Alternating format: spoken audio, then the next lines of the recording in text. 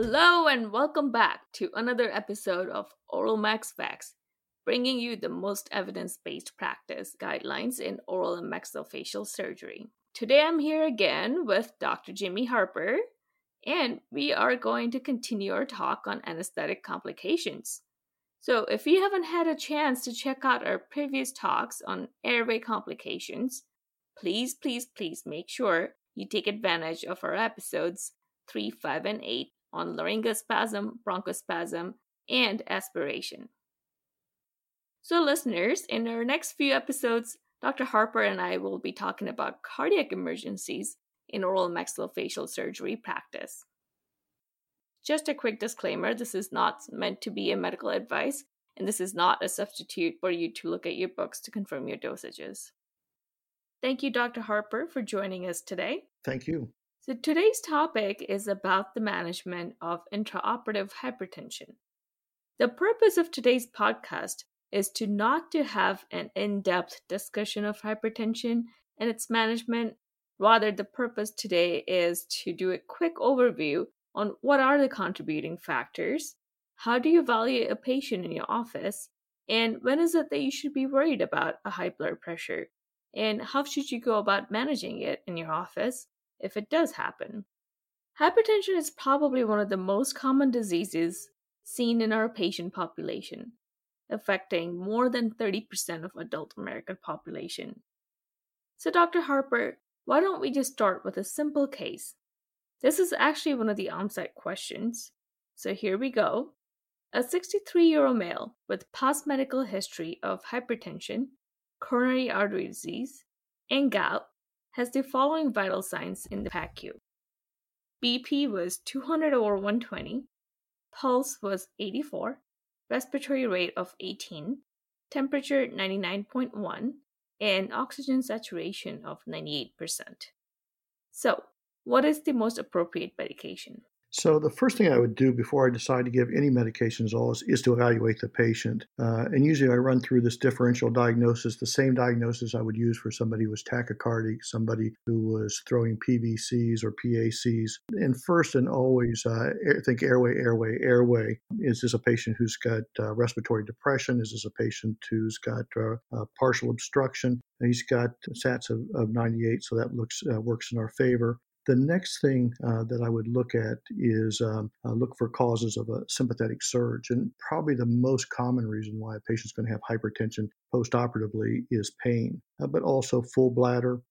Is the patient chilled? Are they shivering? Look for evidence of emergence delirium. Is this a patient who's disoriented? If it's a patient, thinking about hospitalized patients, the patients still have an endotracheal tube in and dealing with irritation from the endotracheal tube may be something that we need to treat. And then the last thing we think about is rebound hypertension. Is this a patient who took his beta blocker that morning or his clonidine if he's on an alpha-2 blocker? And if all those things aren't causing the hypertension, then would think about medications to lower the blood pressure. This is a patient with cardiac disease. So I'd want to think about lowering his blood pressure, looking at his heart rate. He's 84, so he's not bradycardic to start with. We don't want to give him a medication with a coronary artery disease that's going to cause a rebound tachycardia. So a reasonable choice would be a labetalol. Labetalol is has alpha-1 effects as well as beta-1, beta-2 blocking effects. As long as the patient doesn't have any significant obstructive respiratory disease, such as asthma or COPD, would be a reasonable choice. Okay, so airway, sympathetic surge, and rebound hypertension.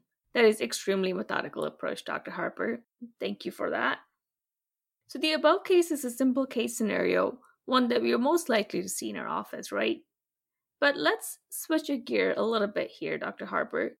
In your experience, which patients are most at risk of developing intraoperative hypertension? In other words, what are the perioperative risk factors for hypertension? So we think about patients with essential hypertension, and frequently, even if they are on medications, they're prone to sympathetic surges intraoperatively. We think about diabetic patients. We think about diseases that contribute to the metabolic syndrome. And there are anything that would cause a sympathetic surge intraoperatively are things that we want to keep an eye on. And most likely depth of anesthesia, adequate local anesthesia, pain control. are things that can precipitate a sympathetic surge. And then there's some uncommon causes, malignant hyperthermia. Are we using a triggering agent as somebody with inhalational anesthetic? Rare, but think about pheochromocytoma, hyperthyroidism, fluid overload, not likely in the office, but certainly could be a cause. Patient drug abuse, cocaine prior to the surgery. So some rare causes, but things to keep in your differential diagnosis. Dr. Harper, can we briefly discuss some studies looking at the effects of hypertension on the perioperative course? Sure. There was an early study that found that patients with severe untreated hypertension, and what they defined as severe was a mean systolic and diastolic pressures of 111 and 105 respectively, had exaggerated hypotensive responses on the induction of anesthesia and marked hypertensive responses to noxious stimuli. So they tended to bounce around. With well-controlled hypertension, they responded similar to normotensive subjects. Other studies have found that a diastolic over 110 immediately before surgery is associated with a number of complications, including dysrhythmias, myocardial ischemia, infarction, neurological complications, and renal failure. A study, 676 patients involving general anesthesia in patients over the ages of 40 years old, showed that patients with less marked hypotension, a diastolic less than 110, don't appear to have an increased risk. So that's kind of where we get that lower number as we start thinking about risk. Their results suggested that elective surgery in patients with hypertension does not need to be delayed as long as the diastolic pressure was less than 110, and intraoperatively and postoperatively that their blood pressures were carefully monitored to prevent the extremes of hypertension and hypotension. On the other end of all this, if we look at that the hypertension has caused in-organ disease such as congestive heart failure and renal insufficiency, the probability of adverse cardiac outcomes increases significantly in the perioperative period. Another study of patients undergoing carotid endarterectomy found that a systolic pressure greater than 200 was associated with an increased postoperative hypertension and neurologic defects.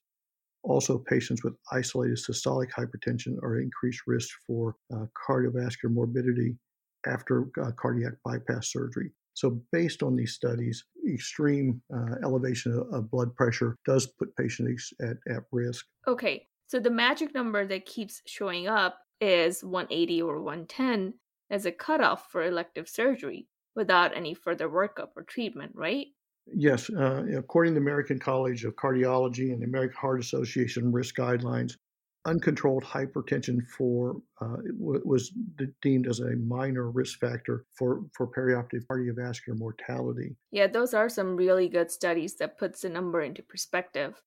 And also, I would really like to echo the part about cardiac complications on someone with uncontrolled high blood pressure and an organ damage. I suppose the next question I'd like to ask is, at what point do you consider sending a patient for diagnostic evaluation before surgery? Because I often encounter patients who either claim to have normal blood pressure otherwise, but reads high during my visit, or have high blood pressure, but have never seen a primary care physician. Well, certainly there are patients with white coat syndrome who experience a sympathetic surge every time they walk into a medical or dental office.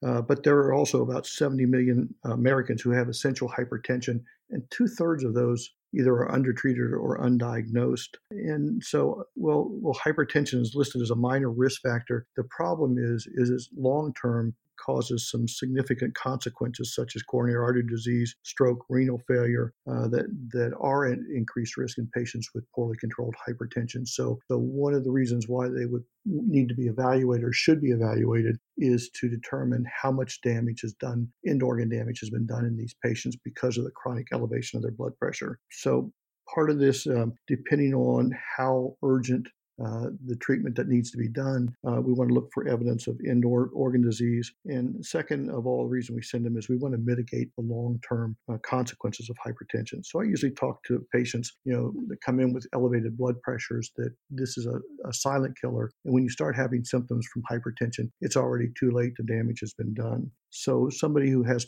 poorly controlled hypertension, I refer them back to their doctor, or if they've had a recent evaluation and they're not being treated, I recommend that they check their blood pressure, go to Walgreens or Kroger's, the local supermarket where they have the blood pressure monitors, and check them 2 weeks apart and see where their blood pressure runs when they're outside of that office setting. So secondary hypertension accounts for roughly about 10% of cases, right?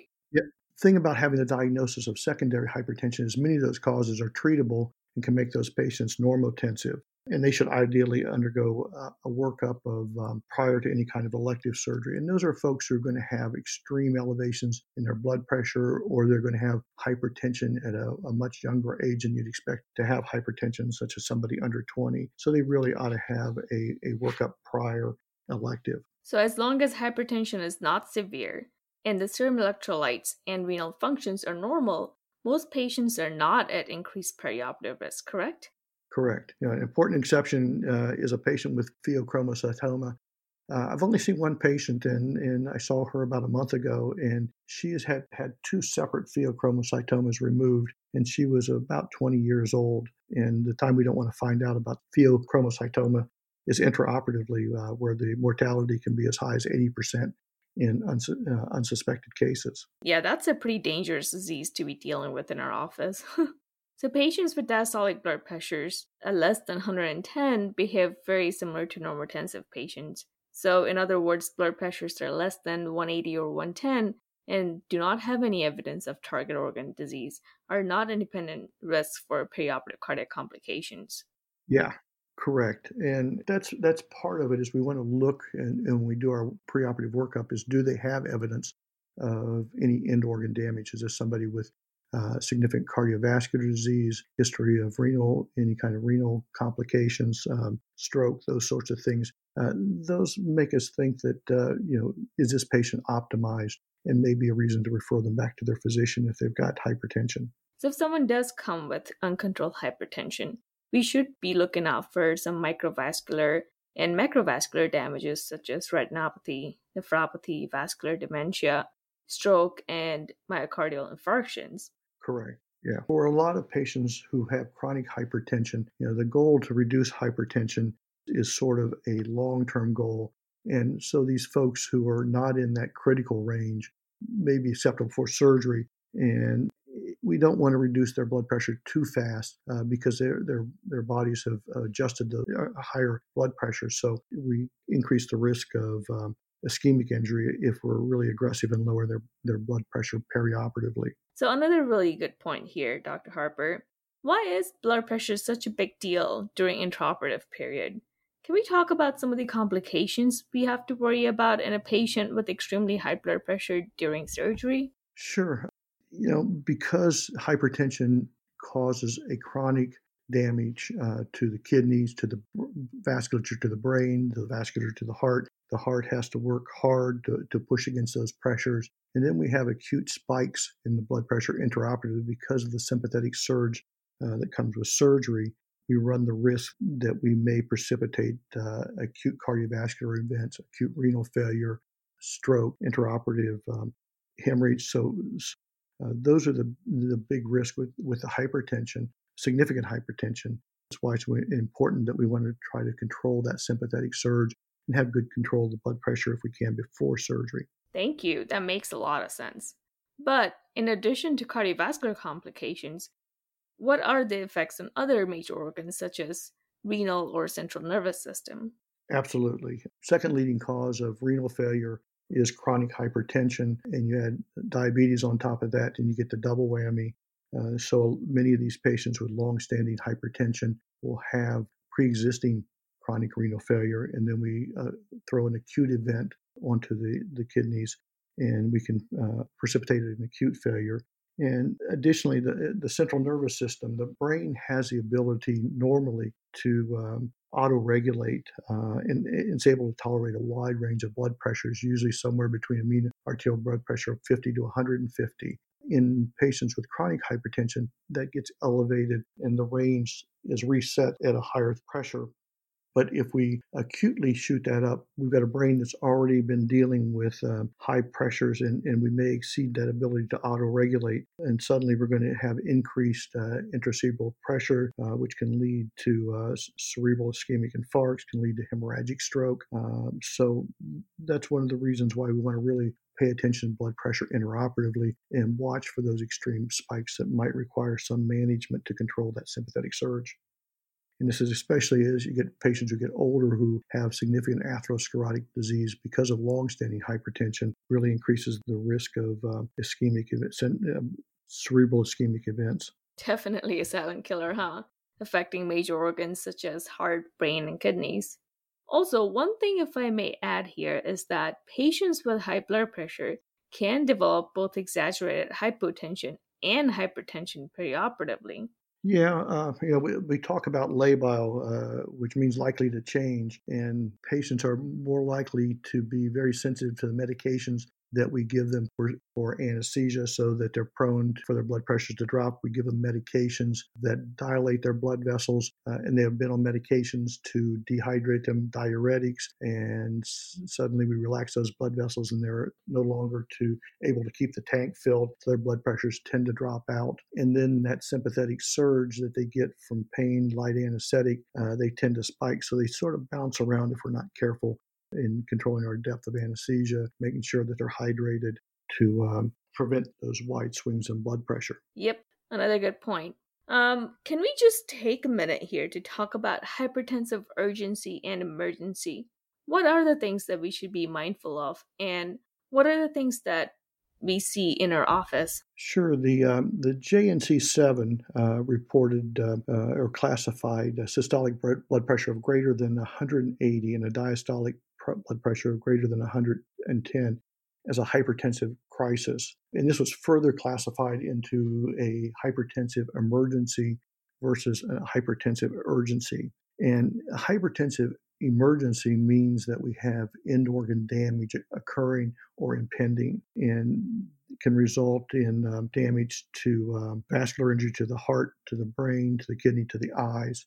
And urgency says that we don't see any of those end organ damages, but because the blood pressure is elevated, it significantly increases the risk long term that the patient's going to develop some type of significant damage to those injuries. So the problem is in not treating these patients is that the urgency may become a true emergency, and they're kind of in that transitioning period. I think those are some of the things that we have to be mindful of in our office when we do see these numbers spike, especially the magic number of 180 or 110. So now that we understand the risk factors and the complications of hypertension, how can we manage blood pressure, especially during anesthesia in our office? Well, I think the first decision to make is should you treat it medically, assuming the patient has had reasonable control preoperatively. And the biggest risk of treating hypertension intraoperatively is overshoot. So we create more problems by significantly dropping that blood pressure, especially if we're using long-acting medications. Because we do see this labile response with hypertension, we stimulate them, their blood pressure skyrockets, and then when we stop, it bottoms out. Or the same thing can happen if we give them medications, is that we can overshoot and their blood pressure can bottom out, and significant hypotension can become as significant a problem as significant hypertension. So I think the first thing in the hypertension during elective procedure is that the hypertension is usually an urgency and not an emergency. With urgencies that present to the ER, the emergency room physicians sometimes may choose not to treat the patient at all, but to refer them back to their primary care, and usually arrange for follow-up, usually within the next 4 to 5 days. Scott Weingard, who's a critical care physician that I listen to a lot, has a podcast, talks about medical emergencies with a side of hypertension. And so the things that we need to be looking for are those medical emergencies, and not necessarily just the hypertension, but we need to look for those in-organ damage, things that need to be acutely treated. With an emergency, we're dealing with an acute exacerbation of a chronic condition. And with the urgency, it's the chronic condition that's the problem. So as we look for signs, some of the things that we can look for in the office, we look for EKG evidence of ischemia. We look for RALs suggestive of congestive heart failure. You might look into the eyes, look for evidence of papilledema.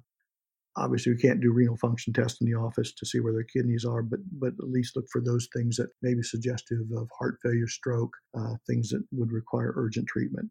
And then as we're thinking about managing medications and the medications that we give patients, that normally when we give medications cause vasodilatation of the vasculature, and that causes the blood pressure to drop. And that spikes in blood pressure are usually due to activation of the sympathetic nervous system, and that's why we get those elevated blood pressures. A lot of us like to give ketamine with glycopyrrolate, which also doesn't help the cause. Absolutely. Sure. And if we decide to use ketamine, although we usually don't use it by itself, but ketamine can certainly cause a sympathetic surge in the sense that it's an indirect activation of the sympathetic nervous system. And if I may just quickly add to that, sometimes also not being mindful of the local anesthetics that we give with epinephrine, they could also shoot up blood pressure. Absolutely, yeah. So when we're managing intraoperative hypertension that's complicated by their comorbidities, we have to think about their volume status, their depth of anesthesia, what agents that we've used.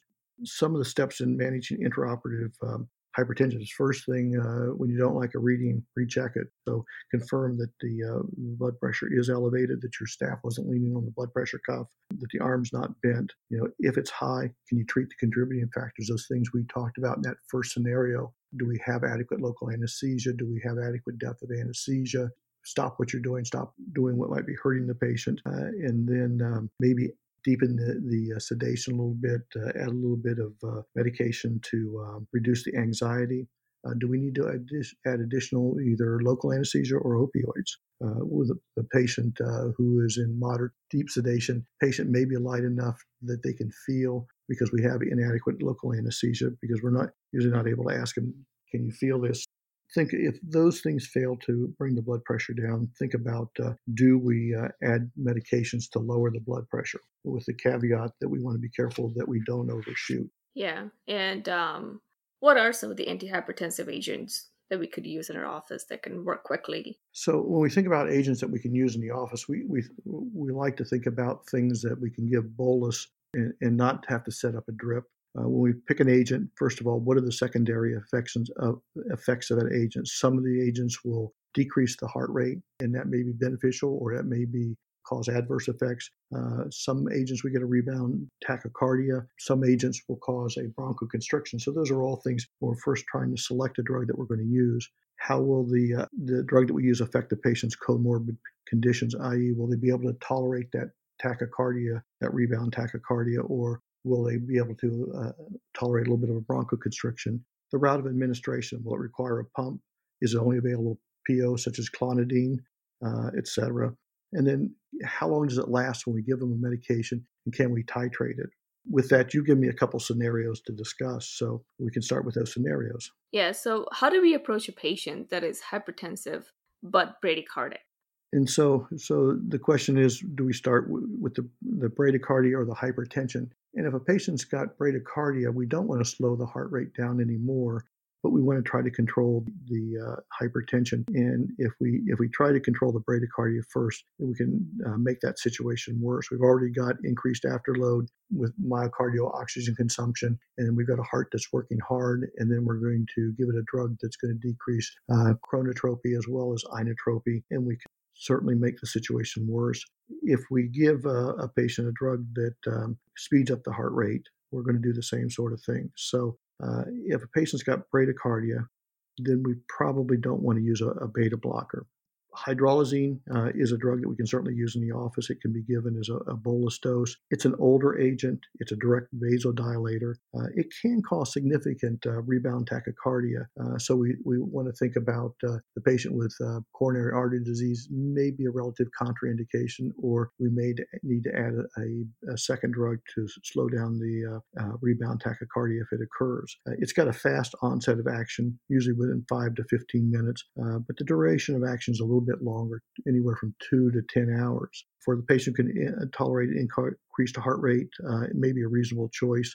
may be a reasonable choice for a patient who has a history of asthma, as it doesn't cause bronchoconstriction. And the initial dose of hydralazine is 2.5 to 5 milligrams IV over 2 minutes, and then wait for 10 to 15 minutes to see what the effect is, and can be given you can repeat the initial dose, or you can increase that dose. The maximum dose in the office should be 25 milligrams. So that would be one option. Again, considering the downside is that you are going to get some rebound tachycardia.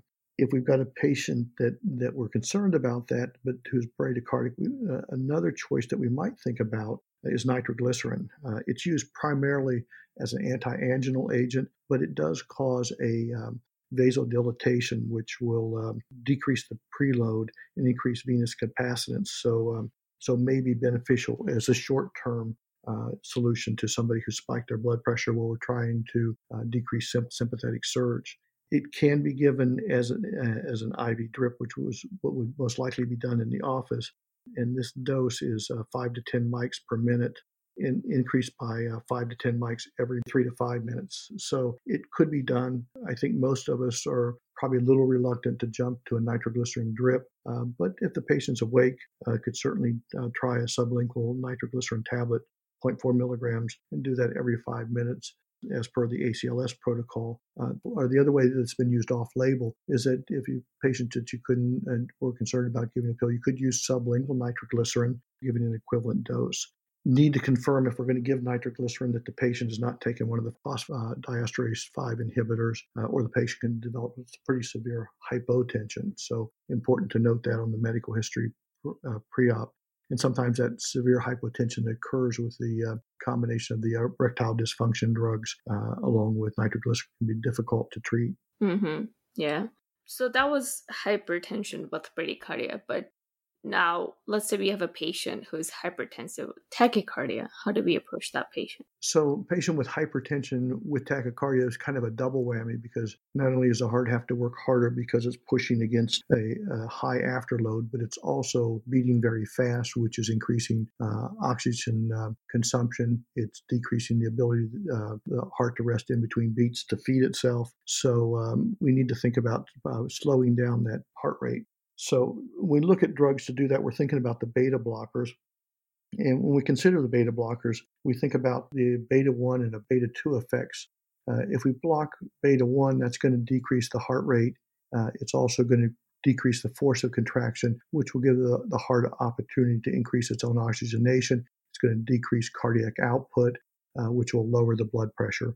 But the second effect is the beta 2 effects. And so is this a patient who has any kind of bronchoconstricted disease, such as asthma, such as chronic COPD, which can be undesirable? There are drugs that are beta selective that have primarily beta 1 effects. And Esmolol would be a good choice. And the advantage of Esmolol is that it's ultra short acting. So as we said, the risk with treating a patient's hypertension is sometimes we can get overshoot. And the downside is that with Esmolol is if we get into higher doses, that we can lose that beta selective effect, and you may start to get some beta 2 blockade. So we do need to monitor for bronchospasm. There are several dosing protocols for the Esmolol. One dose recommended is to give 5 to 10 milligram IV push every 3 minutes up to a maximum of 100 to 300 milligrams, or a loading dose, 80 milligrams, followed by an infusion of 150 micrograms per kilograms per minute. And the advantage of Esmolol is that it's very quick onset, usually within a minute or two. And the half-life is about 9 minutes, so it goes away pretty quickly. So there's a zone of margin of safety for us. Another drug that's commonly used is labetalol. Labetalol is both alpha-1 blocker as well as a beta-1, beta-2 blocker. So you get the benefit of vasal relaxation to lower the blood pressure. So you decrease the afterload, and you also decrease the inotropy and the chronotropy. Again, you have to be very cautious in patients who have bronchospastic disease because it is non-selective. Metoprolol would be another choice. It's a selective beta blocker. It's not usually a first-line drug, but certainly could be used and has been given to treat rebound tachycardia from other agents. If you're going to use this in the office, the IV dose is 5 milligrams IV over 2 minutes. So it is beta-1 selective. It may be a reasonable alternative. There are other antihypertensive agents that have been used in medical emergencies. The biggest downside of many of those is they require a pump to use as well as an arterial line, but office-based setting, probably not a good option.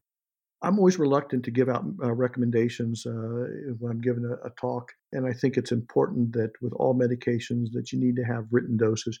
You need to have the written indications, contraindications, whether you keep them in a little 3x5 card with the drugs in your drug box or your emergency box, or you have them written out someplace so that you're not giving a drug that you're not familiar with. You don't want to be trying to learn about the drug in the middle of a medical emergency. So you have to have your sort of cliff notes with each of these medications. Okay, so just to summarize, first thing you want to do is to determine if this patient is hypertensive with bradycardia or tachycardia. Then decide the appropriate drugs. The first line drugs for bradycardia scenario would be hydralazine or nitroglycerin, while for patients with tachycardia scenario would be more like beta blockers.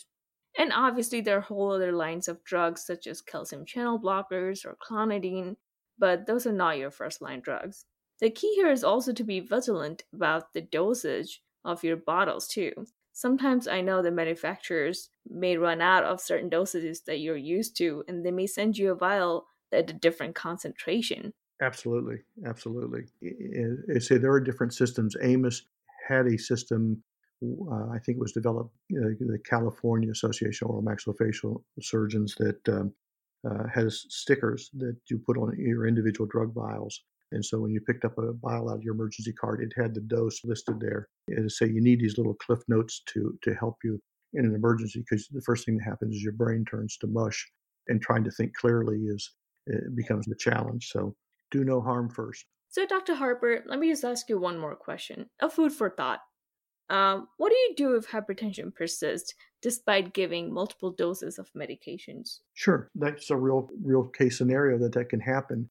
And the first thing is most of the things that we're doing in the office are elective. So what the first thing is, find a stopping point and finish and end the procedure that you're doing. The second thing is to make the decision: is this an urgency or is this an emergency? Does the blood pressure remain in that significant elevated range? And if it does, is there evidence of end organ damage? That's somebody who needs an ambulance ride to get to the ER, further evaluated, or is this something that you make a call to the patient's primary care physician and say, I've got Mrs. Smith here, her blood pressure is remaining 200 over 110, 115. She's got no chest pain, shortness of breath. How should we best manage her? Is this something I need to arrange for follow-up, or should I refer this patient to the ER to be evaluated? So I think it's an elective procedure that we're starting with. Then we don't have to complete it. We need to find a stopping point. If the patient's not getting better, we don't want to press on, but we want to do what's in the patient's best interest. Yeah. Yeah, no, definitely a decision-making point, along with keeping patients' comorbidities and medications in mind, because you don't want to dig a deeper hole for yourself in a situation where you don't have much help. Absolutely. Well, thank you, Dr. Harper. But before we end this talk, can you quickly comment on holding antihypertensive medications preoperatively for office-based procedures? Sure. Most of the time, we can continue patients' preoperative medications. And in fact, with beta blockers, alpha 2 blockers such as clonidine, we don't want to stop because the patients can experience significant rebound hypertension. Diuretics, think about the patients probably can hold the diuretic the morning of surgery, but also keep in mind that diuretics can make that patient dehydrated, and we induce that patient that we may have to fill the tank ahead of time and anticipate that they could be volume depleted. Also think about electrolytes with patients on chronic antihypertensive, but probably okay to hold that diuretic the morning of surgery, unless the patient's taking it for chronic liver failure for ascites, or a patient with significant congestive heart failure, then it may be beneficial to continue it, and probably would want to consult the patient's physicians. As far as ACE inhibitors and ARBs, the debate goes back and forth every few years. Somebody comes with a different opinion. And as I forwarded that article to you from Anesthesiology from 2017, there may be some benefit to withholding ARBs and ACE inhibitors 24 hours prior to elective surgeries. If the biggest risk is on induction of anesthesia, the patients may experience a significant drop in blood pressure. For some of our sedation procedures, we're not pushing those big doses of propofol to blunt that sympathetic surge from intubating the patients. Then it may be reasonable to have those patients continue their medications.